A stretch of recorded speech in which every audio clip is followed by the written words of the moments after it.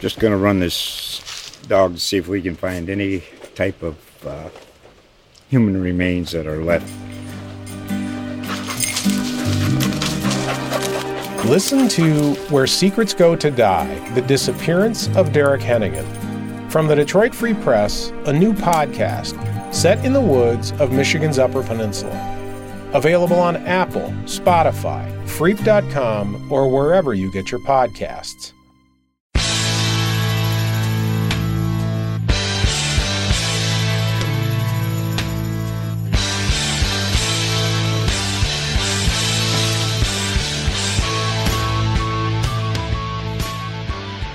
Hey there, and welcome to episode 20 of the Beneath the Stats podcast, produced by Wicked Local North Boston.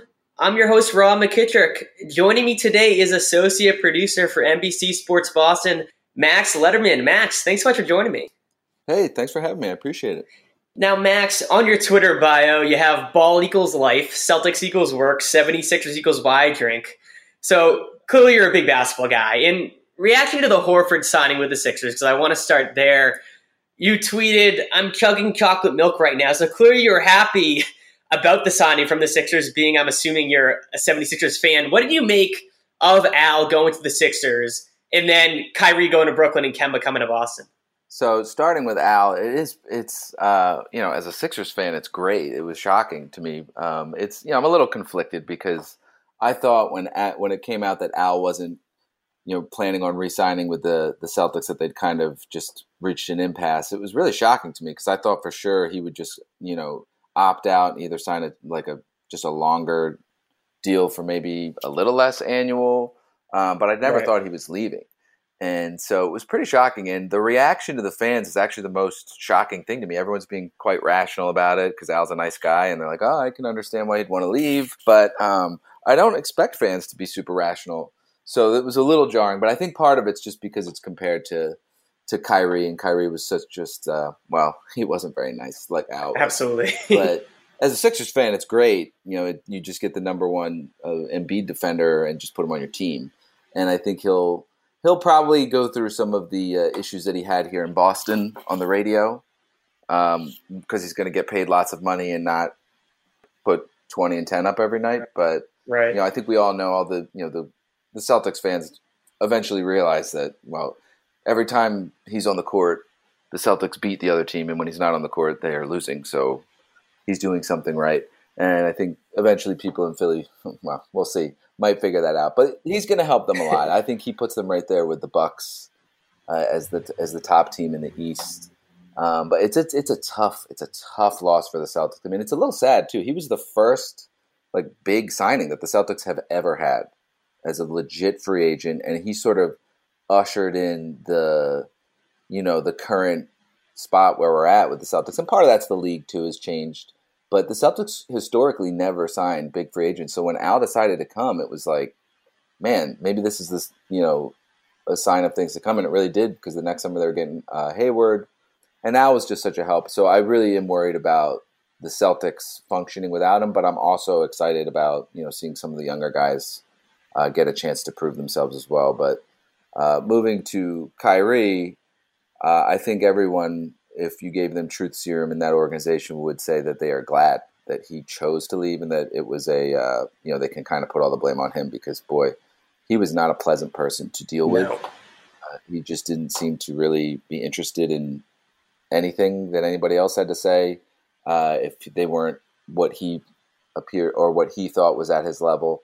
It's one of those guys that just thinks he's super smart and he's actually dumb, so it's really frustrating. Yes. I don't know what kind of intelligence he has, and he's obviously a smart basketball player, and I think he's a good human at the core, but he was just miserable to cover because he just couldn't get out of his own way with the things that he said. He was perfect about his, how he handled the free agency thing when he said he was coming back in October. Even if he decided that he didn't want to, he just, he basically got himself off the hook for an entire year, and then he can just drop that bomb, in the offseason if he wanted to. But he just can't help himself. So when those New York reporters asked him about, whether he was coming back or not, he just said, instead of saying, I've already spoken on that, I'm not talking about my free agency, he said, talk to me July 1st, and kind of reopen that narrative. And that really, I don't think we talk enough about how that was sort of a turning point for the season because there was still hope. I mean, granted, people still had hope going into the second round after they swept the Pacers, but I can tell you what I didn't. If the Celtics were the road, if they were the 5 instead of the 4, I would have picked the Pacers. I mean, I probably would have ended up being wrong, but I did not believe in that team in the playoffs. They were supposed to win. Their over-under was at like 58 and a half games going into the season, and they end up with 48, 49. So it's like there's no historical precedent for a team that underachieves that much doing anything past the second round, even getting out of the first round. So there was just a lot of awful, just like a cloud over the franchise. And it was, it's not all Kyrie's fault, but it's definitely because of him. If he had just been just a little bit smarter about how he dealt with the media and just didn't answer questions he didn't want to, it would have been much better. But like I said, I'm glad because he was miserable to cover because he's just, I'm big, pro science guy, facts matter dude right here. And that really was just the flat earth stuff when he was in Cleveland. Just, it always put a bad taste in my mouth. And I try to be quiet about it when he was here, obviously because of my job, but now that he's gone, screw that guy. And good riddance, hopefully Brooklyn knows what they're getting. And I think it'll probably be a good year. He'll probably have a great year this year, put up some fantastic numbers, but talk to me in year 2 and 3 when they go through a 4-game losing streak. Yeah, and he put up pretty big numbers with the Celtics. Obviously, he was terrible in the playoffs, but obviously the parallels between Al and Kyrie, they were totally the opposite guys, which I think, as you said, makes Al's departure even worse. It's one thing to lose a guy like Kyrie, but to lose a guy like Al, who was so beloved and the ultimate team guy, and a guy who actually showed up in the playoffs when it mattered, was tough from a Celtics fan perspective.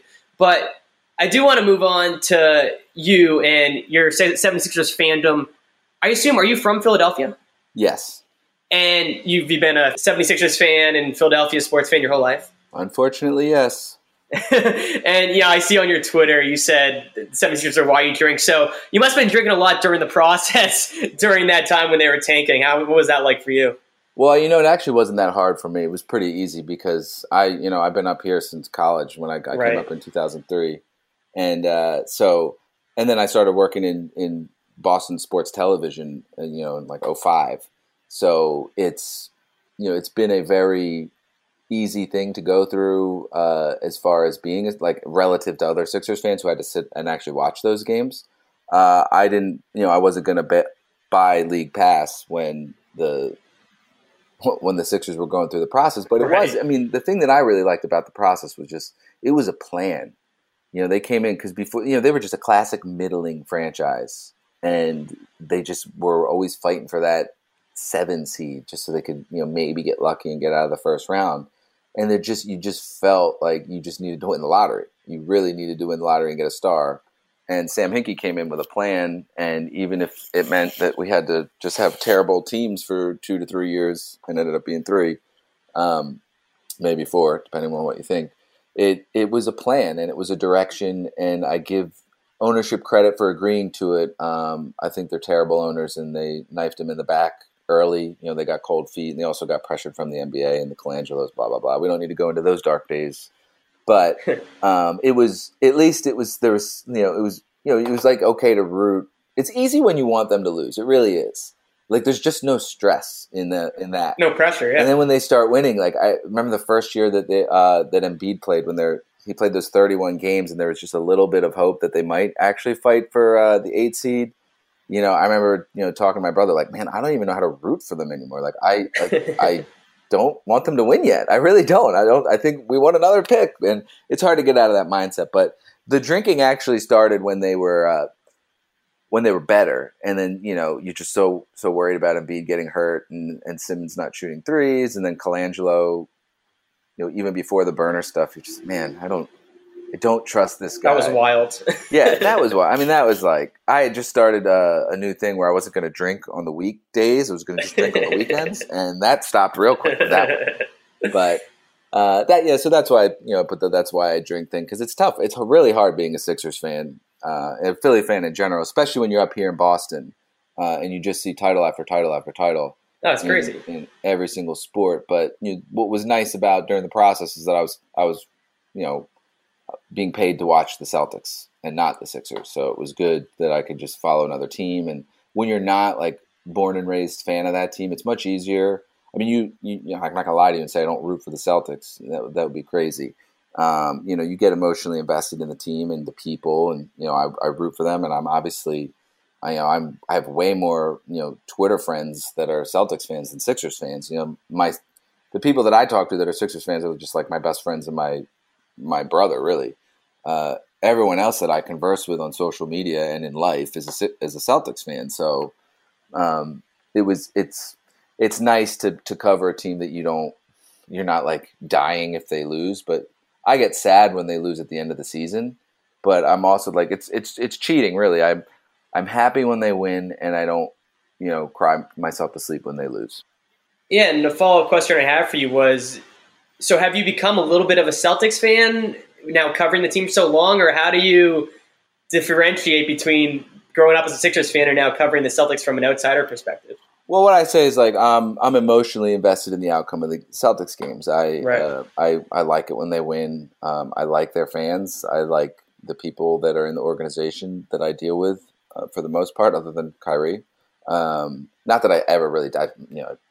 I'm mostly in the studio. I'm not usually out in the field, so I've dealt with him a handful of times, and it was never anything negative with me. It's just stories that I hear and the words that he says into microphones that were really frustrating. But so yeah, like I root for the Celtics. But when you ask me, it's just different too, because when you work in sports broadcasting for so long, you lose a lot of what I think a lot of people consider to be like a fandom. Like you start rooting for results, like just a result, not a specific result. Like I remember the first time I really noticed it was when the Phillies were playing the Red Sox, probably like 7 years ago. And we were doing our Sportsnet Central shows, and it was almost 10:30 when the top of our show was coming up. And I was like, man, I don't care. The Phillies were like threatening to tie the game. And I was just like, I want them to lose because I want the game to end so that it's ready for the A block so that we don't have to stay late and update the show.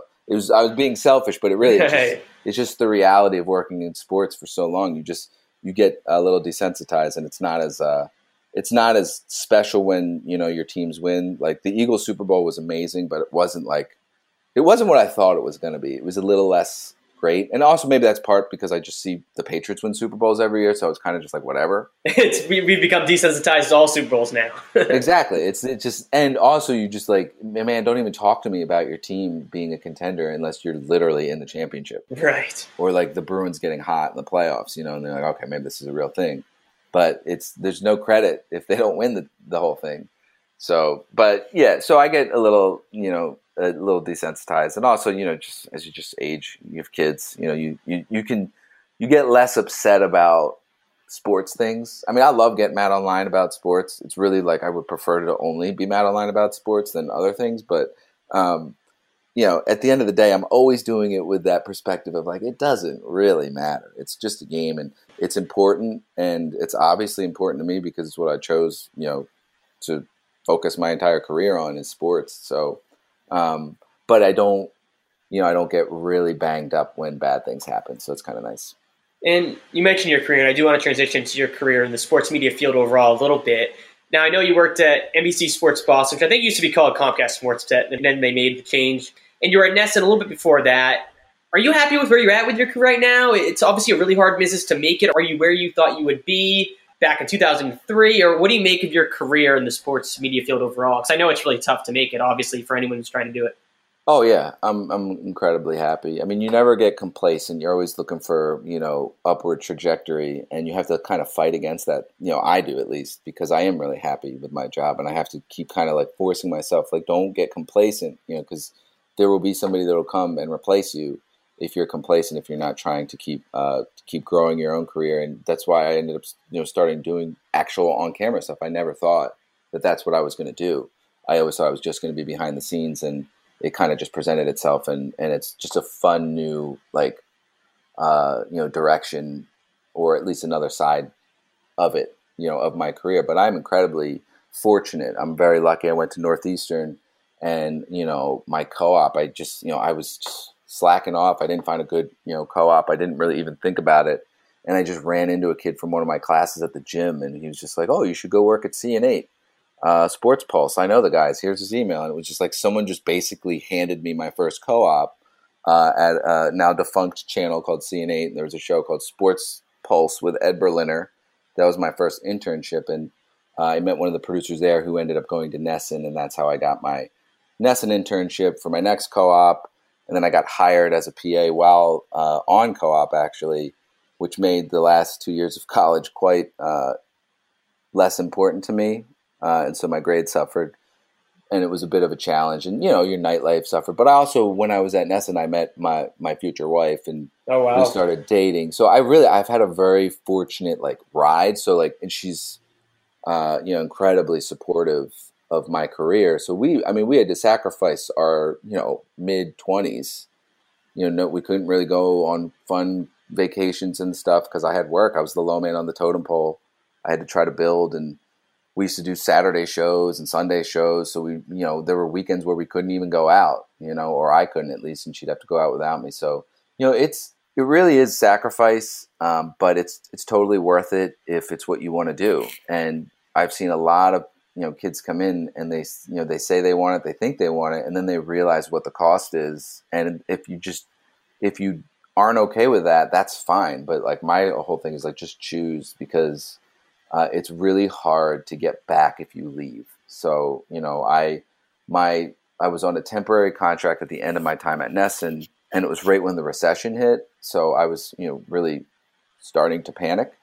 And so I had a job offer from another company, and I still wanted to come back to Nesson, but there wasn't a thing that I could work out. And I ended up going to this other company called Tech Target, which was not sports. It was a great company, and I was there for, I think, 2 years. But the entire 2 years, I was just trying to get back into television, back into sports. And it was a grind. It was a battle, even though I thought I had, a good resume, from my time at Nesson, for all my experience. And it just, it took a while. And I ended up, the connections I made at Nesson were what got me in as a freelance editor at then Comcast Sportsnet, which is now NBC Sports Boston. And once I was in the door, I was not gonna let that go away. I was just, I actually went out and got an iPhone because I was like, I need to be able to check my email instantly once they email me for, editing shifts, so that I can be the first one to reply and say, I'll do all of them. I can work every single one of those days, and you just say, screw everything else. This has to be the number one priority. And it's hard. I mean, that's not easy. And there is some sacrifice, but the side piece of that is that I already, I had the girl, which was, for a lot of us, finding your soulmate and all that stuff is a big part of your, 20s, 30s. And to me, I already had that. And so I was very lucky in that regard too. So it was easier for me to sacrifice the Friday nights, the Saturday nights, to put in the extra work to kind of just keep my face in front of the decision maker's face. And then when, a full-time job opened up, I applied and I got it. And I've had a couple promotions since. And about 5 years ago, they restructured how the associate producers lined up, and they assigned me just Celtics during the season. And that was like a real break for me. It was, I don't know where I'd be in my career if my former manager, John Zanis, didn't do that, because that was like an incredible, fortunate thing, because I needed that beat. I needed the one thing to focus on. And I obviously am obsessed with basketball, and I love the pregame and postgame show. I just love them. I love working on them. They're fun.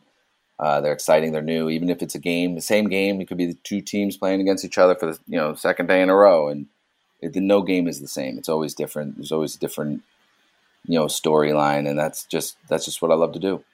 And it does seem like, for anyone who's followed the industry, that it's been changing even recently with more videos and podcasts, social media. It seems like when you're on the Celtics postgame or pregame or any of those types of shows, you're doing a lot of social media work.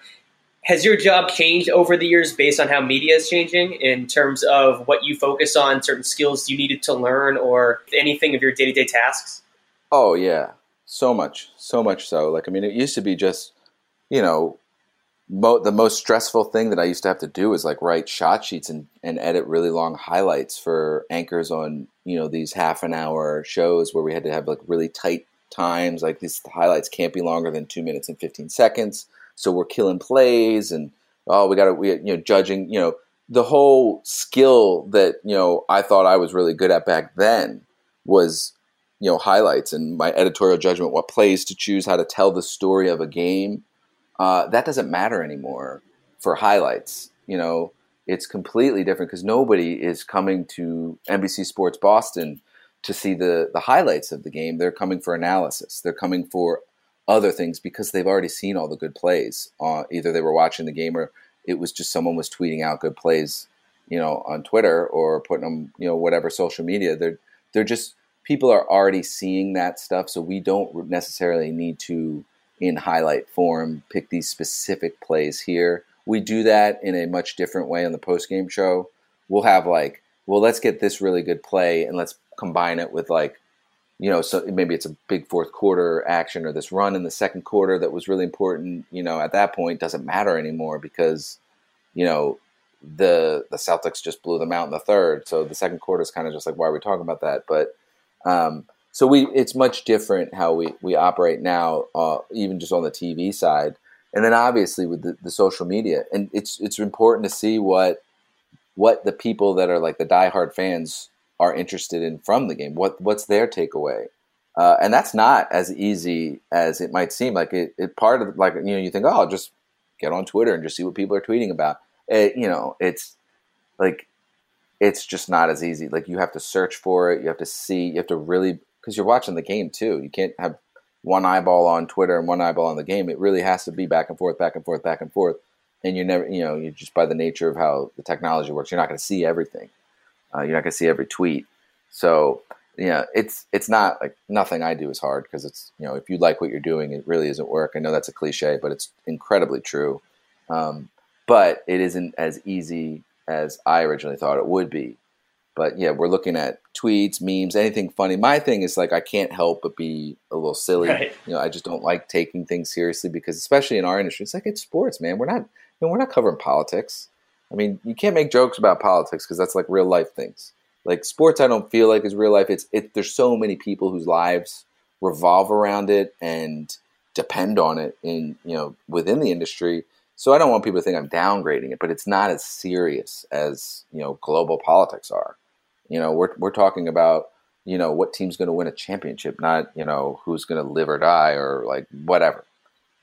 So I just can't really be like super serious all the time, and I luckily have been afforded the leeway to kind of be a little less serious with some of the stuff that I do, and I think that really has helped set a tone for our Celtics coverage that I think other people have come in and really carried that out, and I think it's what makes us like people should watch us instead of the national broadcast when we're on the same time because that's what you're getting from us. You're going to get the people that watched every single game, gone to every single practice, heard every single word that these guys say, and also all the social media stuff too. So yeah, well, you guys do a great job. Your personality definitely comes across both on social media and on TV. So keep up the great work. Make sure to follow you on Twitter at Max Lederman and check out all your content at NBCSportsBoston.com. Is there anything else you want people to know about that we didn't talk about? Anything you want people to check out, whether what you're up to or NBC Sports Boston?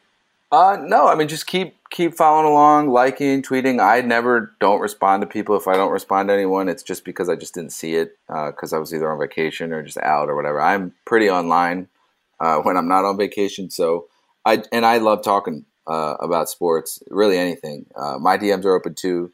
I go through them. I don't get a lot. It's not like, people are just attacking me on DM. No. But yeah, I like engaging. I really do. I love it. So, and any questions, I love answering, talking, making new friends that way. And I also like feedback too. I like, if people don't like what we do as a company, even if they're not as nice when they say it on Twitter, I still listen. I still, it's better if people are just like not jerks about it. But even if the jerks still get heard or read at least by me. And I like the feedback. And I know a lot of people don't like some of the stuff we do that feels clickbaity or this or that. And it's just like, man, we are not writing the rules to this game. It is, has been written, and we are trying all different things, and we don't like doing any of that kind of stuff. And And I hope we don't, really. I mean, some of the stuff that people consider clickbaity, I would argue against. But at the end of the day, I like feedback. If anyone has any sort of criticism of what we do or how we do, or questions about why we did something, I'm always willing to listen and answer those questions. So fire them away. Well, thanks so much for joining me, Max. I really appreciate you taking the time. Well, thanks so much for having me. I appreciated you taking the time for me. Thanks again to Max Lederman for joining the podcast. It was interesting to hear his career path and how he's wound up at NBC Sports Boston doing content for the website and also for the pregame and the postgame Celtics show. But that's enough NBA talk. The NBA's done. I'm going to hopefully stop talking about the NBA in the offseason because it's not basketball season anymore. I don't want to talk about the football season because, again, training camp hasn't really started yet, and that is really not going to be a topic of conversation for at least another month or so. Rob Gronkowski has been in the news of will he return, will he not? He's thrown hints out here and there. He had a catch with Brady, but honestly, he could return, he could not. I don't want to get into all that. I think it's a bunch of nonsense, and we'll see during the season what happens with that. But I want to focus on the Red Sox, and I want to focus on the Red Sox for the podcast going forward because it's baseball season officially. If we want to be honest, the first half of the season, some people might have been into the Sox, but the majority of Boston were not in it at all. The Red Sox came off a World Series win. The Bruins were in it, had a late run, and people were all in on the Bruins. People were frustrated over the NBA and the Celtics.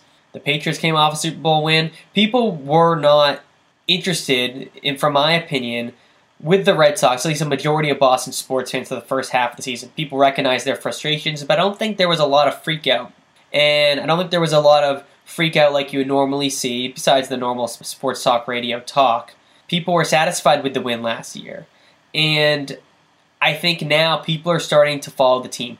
And post-All-Star break, big series against the Dodgers, a heartbreaking, I believe it was a 13-inning loss. I stayed up for the whole game, brutal game, when the team should have won. Jackie Bradley made a bonehead base running decision to second base. Cora should have bunted Marco Hernandez to get Bradley over to third in the first place. They had that game, they blew it. They lost 2 out of 3 when they should have won the series. But, with that being said, the main question I'm going to pose is, how do you feel about this team? Do you feel like this team can get back to where they were last year? And the first answer to the first question I pose is I don't feel that poorly about the team. And I think in many cases teams struggle during the season and then get it together during the playoffs. You saw it with the Patriots. And the Patriots were a team that had proven they had won, and yet they played so horribly that people doubted them, when usually we don't doubt them, and they still won. And it speaks to the brilliance of the Patriots. Now you can talk about the Celtics and how their success was indicative of how they would perform in the playoffs. They were consistent, they didn't play well, they had never won before, in contrast to the Patriots, and they didn't show up and the signs were there. So there is the perspective of the Celtics in that their consistent play did show that they were going to perform poorly in the playoffs, and they did. Now let's look to the Red Sox. Is their play going to show that they will perform poorly in the playoffs? And no, I don't think their inconsistent play will show anything about the playoffs. I think the key for the Red Sox is get to the playoffs. And right now, they're a couple games back in the wild card. I believe there's Texas and Oakland and Tampa. And those are the 3 teams in it. And as a Sox fan, if you look at this Sox lineup in the talent and how they've had a little stretches here and there of showing like they're playing a little bit more like they did last year, although it's been inconsistent. As a Sox fan, you have to be confident that you're going to get into the wild card spot because none of those teams fear me at all. And when you look at the inconsistent relief in the bullpen without a closer, and Eovaldi's going to be coming back as the closer, is what we have heard. So hopefully that will help things, and it should help things a ton because they need a closer. And we talked about it all the time. But the huge thing is the bullpen hasn't been that bad, but because they haven't had a closer, guys have had to pitch too often, and therefore they've been blowing games. They need a closer to make sure that other guys can do their jobs in the 6th, 7th, and 8th. And if Eovaldi's coming into the 9th, that should help things. So that's number one. Although the bullpen has issues, Eovaldi coming back should be a key factor. Number 2 is, in terms of the offense, you have to love the production. JD and Mookie are 2 guys that they've had pretty decent years. JD's had a better year than Mookie, but both of those players haven't done as well as they did last year. And so you have to think that they're going to have big second half of the seasons. And you could also say, well, what about Devers and Bogarts, who had huge seasons? Won't they get back down to earth? Maybe, but I also think those guys were due for a big year, and they're really hitting their peak. And you could also say the same thing about Vasquez. Well, maybe he's hitting great. But I also think that because the two guys haven't gone up to their potential, they're going to keep this offense going, even if those guys come back down to earth a little bit. Jackie Bradley's hit his same 230. Benintendi should hit better. He's had a really bad first half for him. So overall with the offense, I'm not worried about the offense. I don't think anyone's worried about the offense.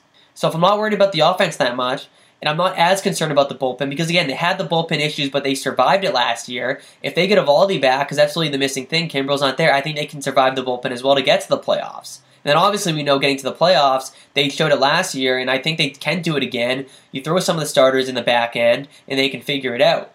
Now, if you talk about the starting pitchers, David Price has been phenomenal. I think you have to expect that he's going to keep up his great pitching performance.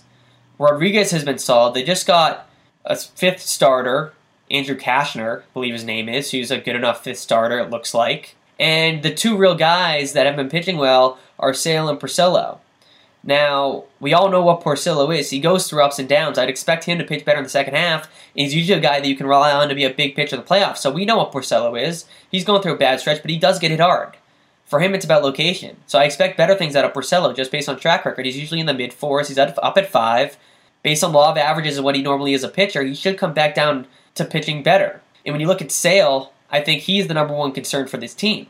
Yes, you do expect a better Chris Sale. So optimistically, you can say, yeah, I would assume that he's going to pitch better.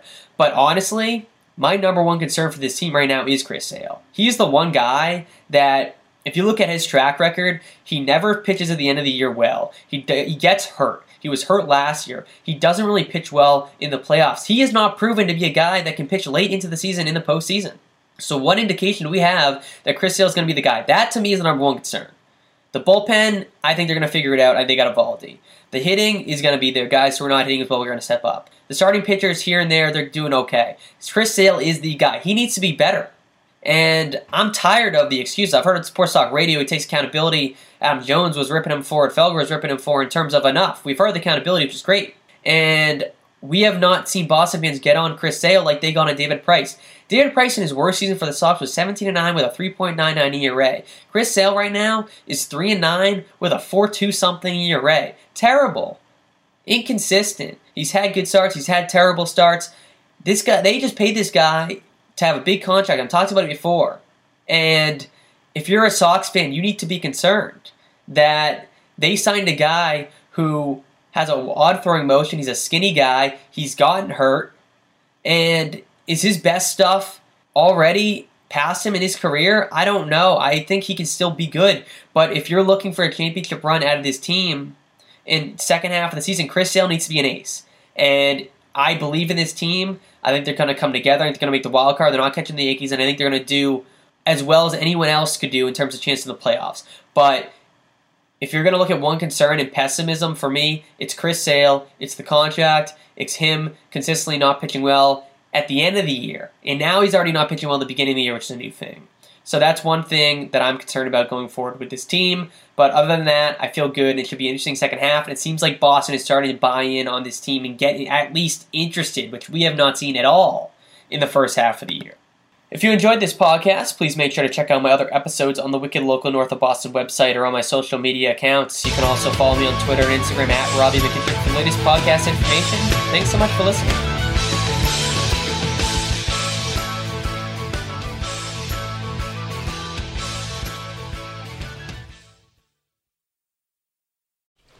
Just going to run this dog to see if we can find any type of human remains that are left.